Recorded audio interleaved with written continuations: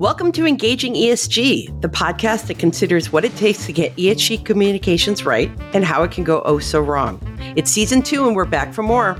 Once again, we're looking at real-life examples of ESG messaging, some that will inspire and some that may make you cringe. I'm Jennifer Owens, Director of Marketing at Flowcarbon. And I'm Katie Callens, Lead for Sustainability at Adobe. In this 11-part series, we're delving into the complexity of ESG comms, industry by industry. We'll highlight lessons learned and share practical tips you and your team can use today as you navigate the evolving landscape of environmental, social, and governance topics. Let's get started.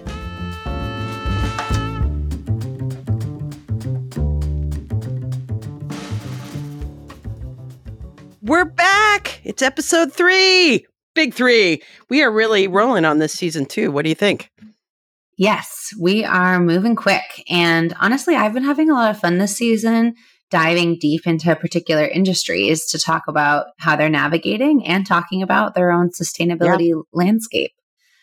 So we are recording this just over the hump of the holiday season. But these days, honestly, I don't know about you, but every week feels like another blowout, oh my God, get it quick sale from my retailers. Oh, for sure. I mean, the glow of the holiday season is gone. I mean, that's disappeared. And yet the post-holiday sales continue. So it's promotion after promotion, which I will reference my weird backstory in many times during this season. But one was I was a reporter covering the business of fashion, and they can't get away from promotions. We're trained as consumers to look for deals. Definitely. And so we're actually going to be talking about that a bit more today. The changing industry of retail is going to be the focus, because today was one that I was researching a little bit more, Jen. So I'm excited to teach you a little bit what's happening in sustainability. Please do. Retail. And in particular, one piece about retail that I find fascinating is sustainable packaging. It kind of feels like the Achilles heel of many CPG companies, which means consumer product goods. Yeah. So folks who have been with us since season 1, thank you. And you might remember that in episode 8, we talked about one of the first major greenwashing campaigns, bottle recycling. Oh, yeah. I remember. I was there. You were there, Jen. I'm so glad you remember. You didn't have too wild of a holiday season if you're still remembering. No, I did. I did season 1. And what you might also remember from that episode is that one of the things that was so effective about that campaign is that it really put the focus on consumer action and reducing weight and waste, but really shifting the blame and ownership to individuals, and thus moving the attention and focus off their operations, which, as we know, are the ones that are creating the waste and recycling products in the first place. Yep. And so this focus on consumer action has stayed strong. Many people will know that they're told by a myriad of retail companies to, quote, do their part. And thanks to that, we all have shelves full of reusable mugs and drawers full of reusable totes. Yes, one of my favorite reusable cups is one that you made. Oh, yes. Way to call me out.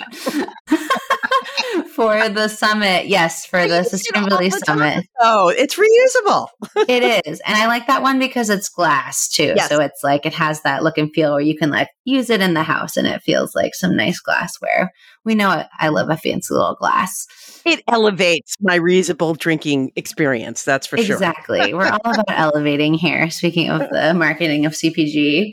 But with that in mind, we're going to talk not so much about what's happening on the consumer end. All of you have felt that guilt for far too long, in my opinion. But we're going to look at a couple CPG companies in particular, PepsiCo, H&M, Unilever, and Amazon, to look at how they're thinking about sustainable packaging and also related sustainable fashion. So that's the focus of our episode today. And I just want to reiterate that we are not using this episode as an opportunity for more consumer shaming. Thank you. I, quite frankly, don't love this overly simplistic marketing campaign because I think it's flawed in 2 key areas. One, it puts the focus on the end of life of a product instead of the upstream design, where there is much greater opportunity for changes, as we're going to discuss. And then the other thing is there's so much variance in whether a product can be recycled or composted. And it really depends on your local waste stream, which varies a ton by state and country. Mhm. And as I was doing this research and talking with friends, I learned an interesting stat, which is, do you know which country burns or incinerates the most waste of any country? The most waste. China. Japan. Oh, what? Japan incinerates 78% of its waste, and a big part of this is due to limited land area for landfills. And they also have one of the lowest recycling rates. Yeah, I was surprised to hear that too, as folks that really focus on design. But it's Yeah. clear that from a waste perspective, there's a lot to be learned, and incineration is a tool that some countries use when they don't have enough space. But as you can imagine, there's definitely been some fears around air pollution and the like when you are Yep. burning all of your waste. My research showed that they are doing a better job of capturing those chemicals, but it can't all be captured. And No. so today's episode on retail and packaging is really going to get into some of the good stuff. In my mind, that is the upstream efforts of companies to reduce waste and carbon emissions, and of course, how they're communicating these efforts. Oh, that's awesome. I mean, it's in your life every day. I mean, whether it's shopping for clothing, but also grocery shopping, that's also, you can't control as the consumer how a lot of the packaging comes to you. Sometimes there's certain ways, putting the guilt on us, but it's hard to have to navigate it yourself and to make changes that impact the upstream. You can't. You're the end consumer. So, Mhm.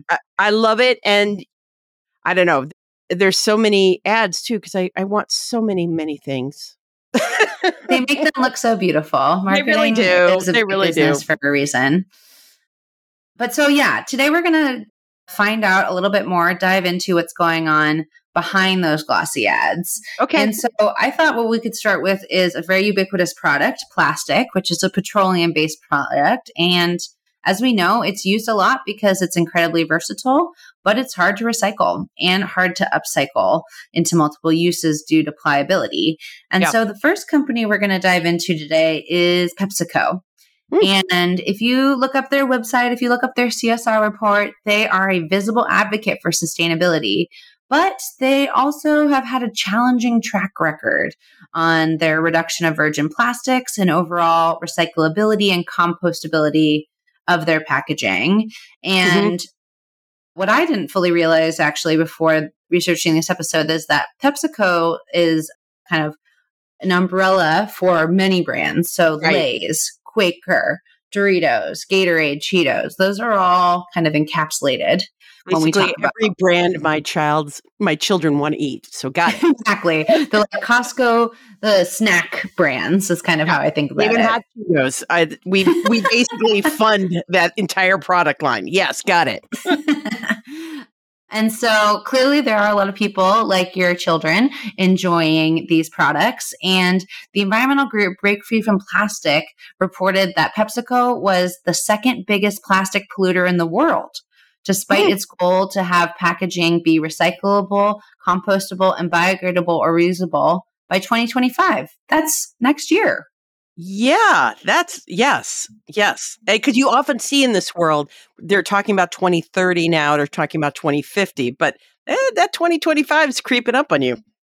Yeah, and we'll talk about that today, like the importance of companies having aspirational targets, but also when they're so far off them, what they lose in terms of legitimacy with consumers. And it's not just consumers and nonprofit groups that are looking at this, but recently local governments are looking into this more strongly. And so at the end of last year, November 2023, the state of New York sued Pepsi, accusing the snack and soda giant of choking a river running through the city of Buffalo with Gatorade bottles, Cheeto bags, and other products. And since PepsiCo is based in Purchase, New York, this is definitely meant to be a clear message from the New York state for them to clean up their act and do so quick. Because that's, I've been to the PepsiCo campus in Purchase. It's beautiful. It is not next to a river choked in plastic debris. I'm here to report, but you hear about, I don't follow this issue as closely as I should, but there is great big group of plastic that's like floating around in the ocean, which Yes, the I'm betting Pacific every cruise Ocean. ship is avoiding when they go. I mean, they must track it with satellites or something. Yeah, Jen, did you know that there are 21,000 pieces of plastic in the ocean for each person on Earth? Oh my God, no, I did not. Yeah, that's some scale, but not in the way we're excited about. No, it is not.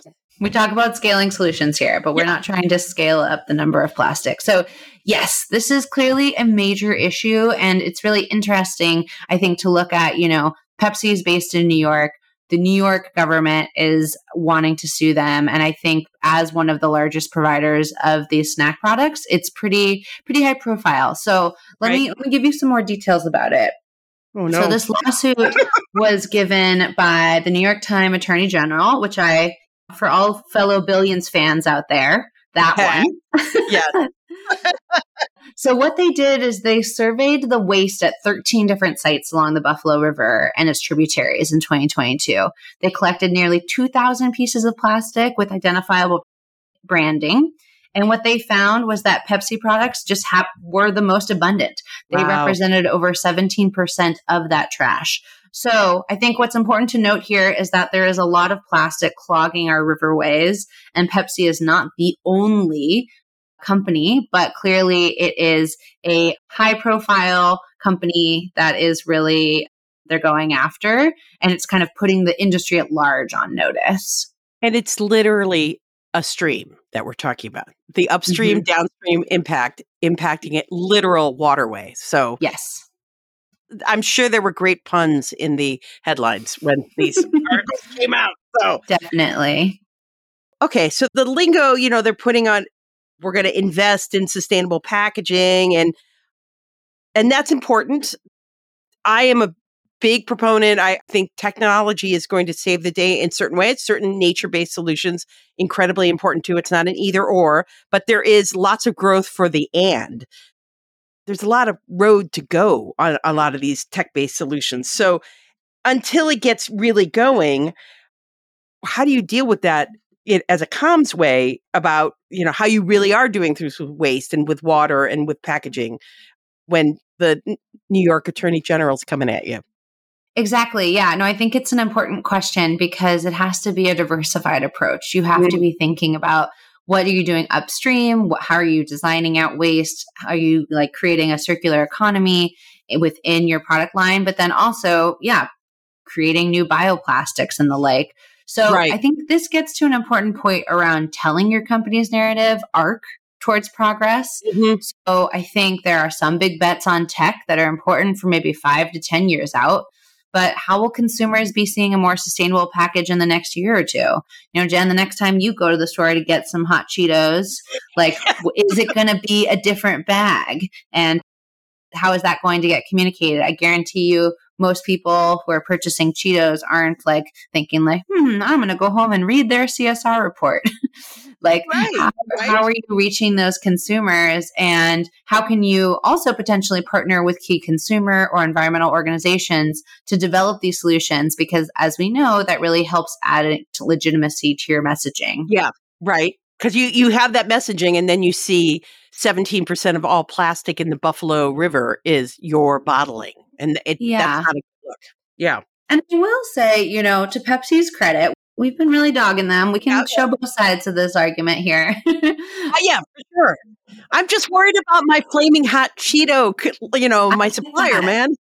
Yeah, I understand that. I mean, before this episode, I did not know you were such a big fan. And so I am not personally. I'd like to go on the record that I've never had one. I've never had flaming hot Cheetos, but I have 2 addicted children. So I'm here for that. You're supporting their habit is what you're saying. I really am. I'm terrible. I'm a terrible parent. Well, just getting back to the plastic goals here. So Pepsi, they released their first ESG report last year, their 2022 ESG report. And to their credit, they noted that they were slipping on their plastic goals. They said that their ESG report attributed increased use of virgin plastic from non-renewable sources, in part due to, quote, limited availability and high cost of recycled content. And then they also had some slippages in terms of their emissions data, and they cited greater than anticipated business growth in 2022 that affected virgin plastic reduction. So it feels a little bit like they're like, hey, we did really well this year, and therefore we couldn't reduce plastics. And supply chain issues are real. When the 2025 goal was set, they probably didn't have that.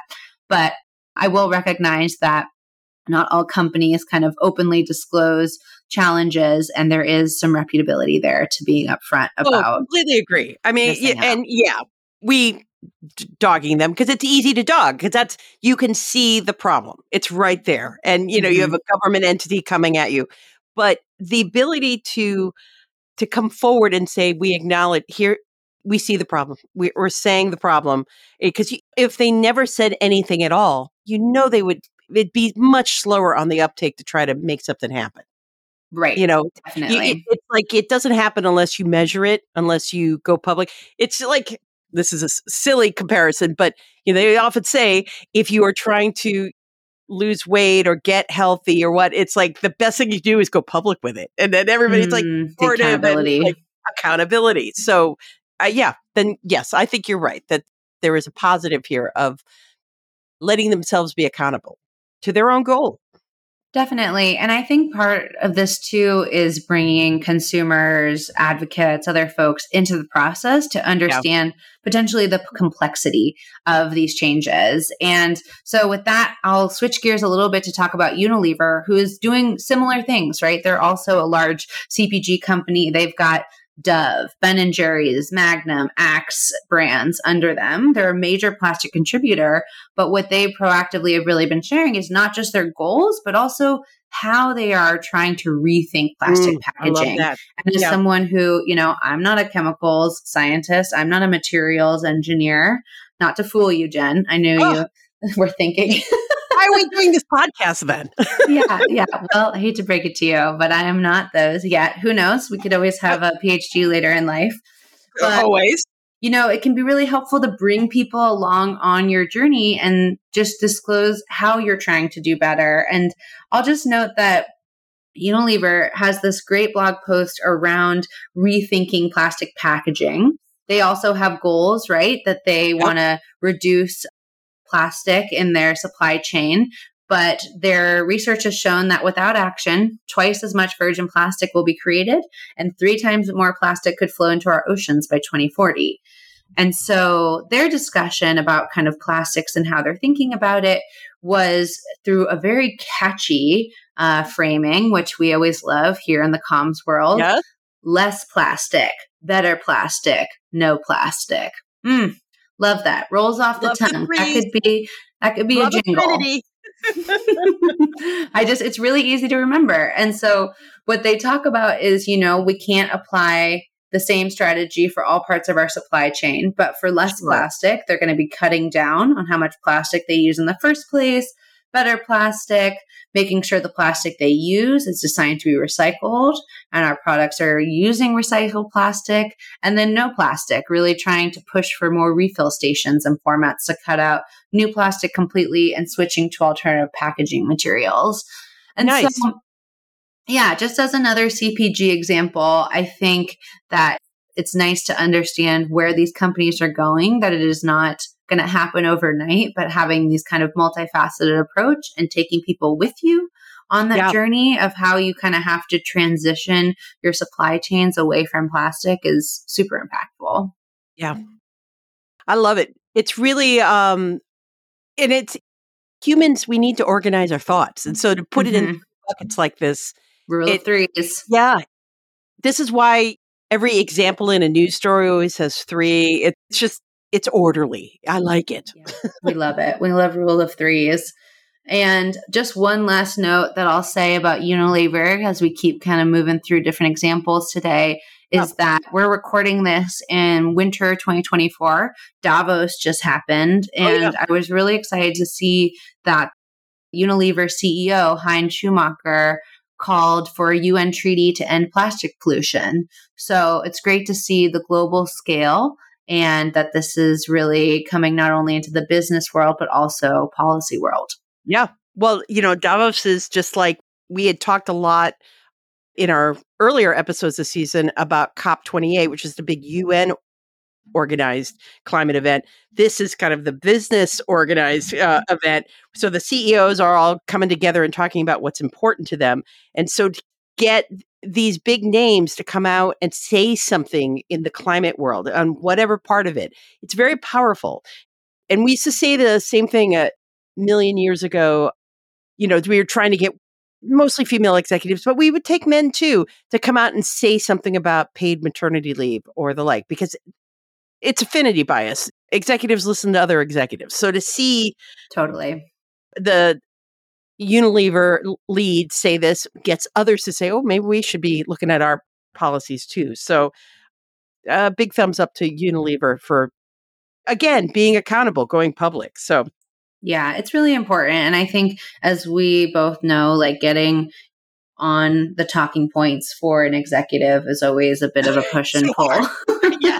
to put it mildly. Yes, that's right. So, having them talk about it just shows real commitment from the company, because I'm sure there's a lot that Unilever did also talk about at Davos and a million things they could have covered. 26 people got together to make them say that, that's awesome. So, okay, so we're doing a lot with CPG. Now, I was mentioning that a million years ago, another previous life, I have so many previous lives. I was a fashion business reporter. So I worked at Women's Wear Daily and Footwear News. I know you're very impressed. Actually, a wonderful, wonderful magazine. And so my job, I covered the business. There was a time I was a Capitol Hill reporter covering like trade agreements and policies and the like, but I really never, the environmental costs were never on my radar. But I always kind of bring that eye when I go into especially like flagship stores, because that's always an opportunity for a brand to kind of show themselves. And why I'm thinking about this is because over the holidays, I was shopping at Uniqlo with my son, because, hipsters. And I'm wandering around trying to entertain myself because things were not for me. They were for him. But way in the back, granted, it was in the back, a couple floors up, I come across this huge mural, and it's their sustainability story. And it was a comprehensive sustainability story. And they were talking a lot about, there were lots of different aspects to it. One of the things that caught my eye was that they were talking about using technology, especially 3D cutting, to get the most out of anything they're cutting, which is a real waste in fashion is a real huge issue of the materials. So, and as someone who covered it a million years ago, it was a cost issue as opposed to an environmental cost issue. But there's clearly some overlap. Yeah. Oh, for sure. Well, and again, because I just was not something I was thinking about in the late 90s. And here we are. Yeah. No, it's super interesting because I think companies like Uniqlo are framed as fast fashion brands. Yeah. And that's an industry that could be said to be one of the least sustainable because of the quick turnaround of their supply chains. But I think because of a lot of the bad press that they've gotten, it does seem to be that some of these high profile brands, Uniqlo, H&M, Zara, they're starting to really change their practices and also look at unique ways to support the transition to more sustainable supply chains. Mm-hmm. Yeah. And so on that note, actually, I was thinking about fashion as well and came across a pretty interesting article about H&M's green loan program that they've created to support the financing of supplier emission reductions. And so without getting too nerdy about scopes and climate accounting, I know all of you are dying to hear more about that. But for H&M and a lot of other fashion companies, the carbon reduction pipeline is looked at scope 1, scope 2, and scope 3. And so emissions that companies directly control are known as scope 1. The electricity they buy to control those and, operate those is scope 2. And then scope 3 is the long tail of every company's emissions profile. Yeah. And it's kind of the most challenging since it's indirect. And that's where a lot of these fashion companies, the brands and the factories that they work with fall into this challenging world of scope 3. And so what was interesting about this green loan program is that basically what they're doing is they're giving access to H&M suppliers to financing money from DBS with highly favorable terms to suppliers who are specifically trying to use that money for greenhouse gas emission reduction activities. And alongside the money, the suppliers are also going to get technical support from a sustainability consultant to help them kind of embark on factory upgrades to decrease climate impact. And this looked really interesting to me and reminded me of what, we worked on a bit at Meta, which was supplier engagement, because we set these large climate goals. H&M, right, has a net zero 2040 goal. 60% of their emissions are from scope 3 fashion suppliers. And so it's really a smart investment to support the decarbonization journey of your suppliers, because without that, level up, they won't necessarily have the funding or the expertise to get there. And that was some of what our colleagues on the climate team at Meta were doing as well. And I think the other important thing to keep in mind around scope 3 and suppliers that makes me a bit hopeful about the dividends that this can pay is that it's also hopefully going to influence the broader industry of fashion suppliers. What we see this in tech, and we also see this in fashion, that there are factories and workshops in Asia that are utilized by multiple different US and European-based brands. And so once one company starts supporting a factory's transition to better business practices, ideally this is both on the sustainability angle and more equitable labor practices, then it can start a really exciting flywheel effect, impacting the supply chains of multiple brands, and often in the long run, making the factory more desirable in the long run, because you have these other brands that are also going to be looking for more sustainable suppliers. And so they're going to be getting the benefits to their factory workers and to their product, but then also kind of be higher in demand because they're going to contribute to the climate goals of those brands. Because it's so true that, and you see it in a lot of industries. Meta was one of them, where you're not the only client of a factory. So a lot of these things it's an enticement, and these, favorable loan terms. You got to make it so their business benefits from it as well. Because if you're not like Walmart coming in and being the massive buyer of every piece of leather for footwear in one particular region, theoretically, they can just tell you what to do because they're your biggest client by far. So these things where you're one client of a whole factory and then making change and then kind of infecting the rest, that's great. I love it. It's an important piece of the scope 3 puzzle, which can seem too complicated to put together sometimes, but just constant forward momentum. And I love it. Yeah, I think it really highlights the power of partnership, the power of organizations across an industry working together. Yeah, I love it. Okay, Jen, we're on to the last company we're going to talk about today. And to do so, we're going to make it a little fun. We're going to play a game. Okay. All right. I'm ready. Okay.